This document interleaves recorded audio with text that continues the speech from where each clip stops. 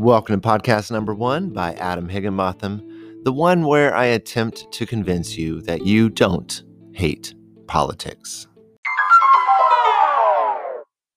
You see, because I love politics. You heard me right. I do, in fact, love politics. I love what it is. I love what it stands for. Now, don't hate me for that, please, but I promise you that by the end of the podcast, that I will qualify what I mean and define for you what, in fact, actually discuss you about politics. Believe it or not, it is not politics. It's another word that conjures up not only division, but also disdain.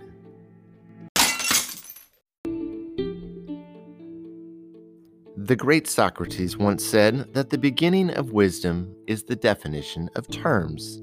So let's define politics. According to the Merriam-Webster dictionary, politics is defined in 3 parts. A, the art or science of government. B, the art or science concerned with guiding or influencing governmental policy. And C, the art or science concerned with winning and holding control over a government. So let me start with A. Politics is an art and science. Wait, what? Yes, you heard me correctly. It should not be taken lightly. Art and science rarely are. An art or art form is an undertaking or activity enhanced by a high level of skill or refinement. We often do not grant this definition to politicians that run for government. But I believe that running for mayor or senator or even president takes great skill. Politics is about speaking to constituents and citizens in a way that convinces us to vote for them.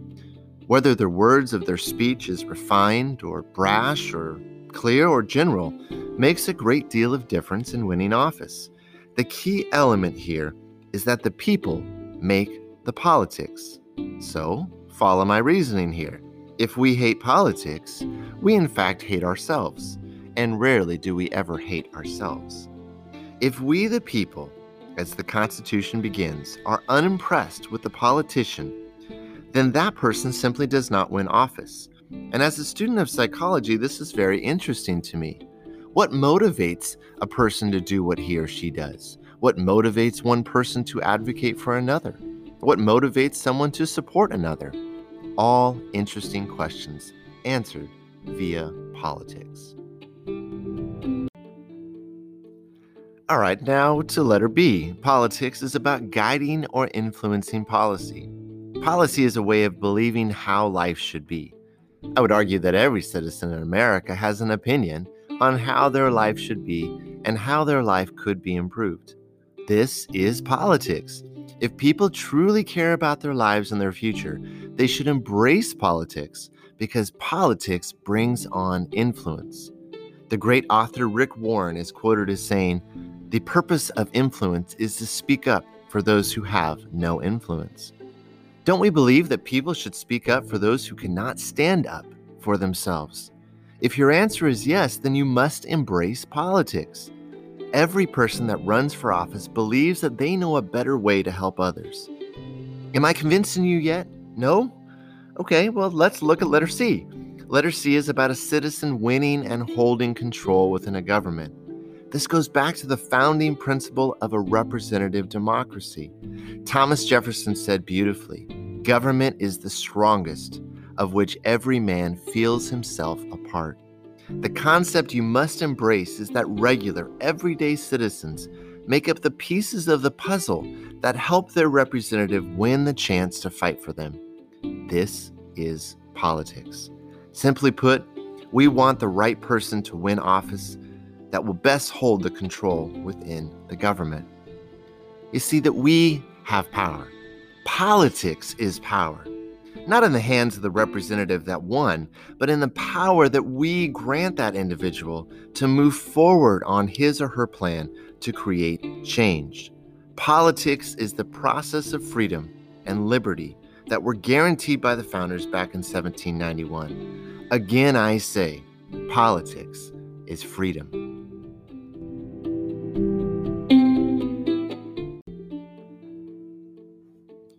So have I convinced you yet that you don't hate politics? No?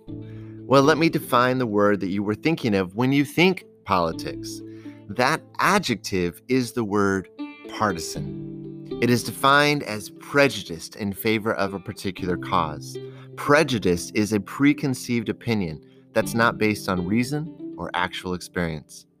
What we despise is the prejudgment of an idea and people being completely closed off at the concept that an idea might in fact be right. This is in fact what you hate. You don't hate politics, you hate the partisanship.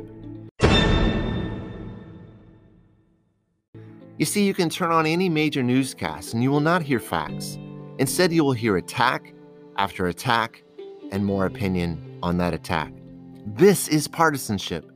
The idea that no matter what logos one hears, one destroys those facts that are heard and simply reacts with pure pathos.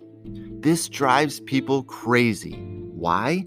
Because people want rationality. People are desperate for the truth, and the truth must be grounded in facts. This is what upsets people so much. Think of what politics might be without partisanship.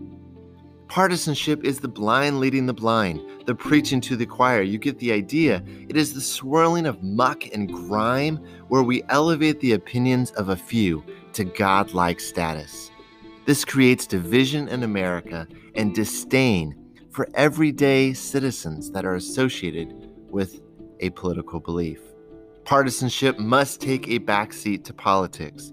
Partisanship erodes civil discourse. Partisanship labels the enemy. Partisanship is judgment. Partisanship is not politics. You see, I believe that we can someday live in a world where everyday people long for rational facts, accepted as truth, without the opinions of the pundits preaching from their high horse. We don't need partisanship for politics to work. Bottom line, you hate the partisanship, not the politics.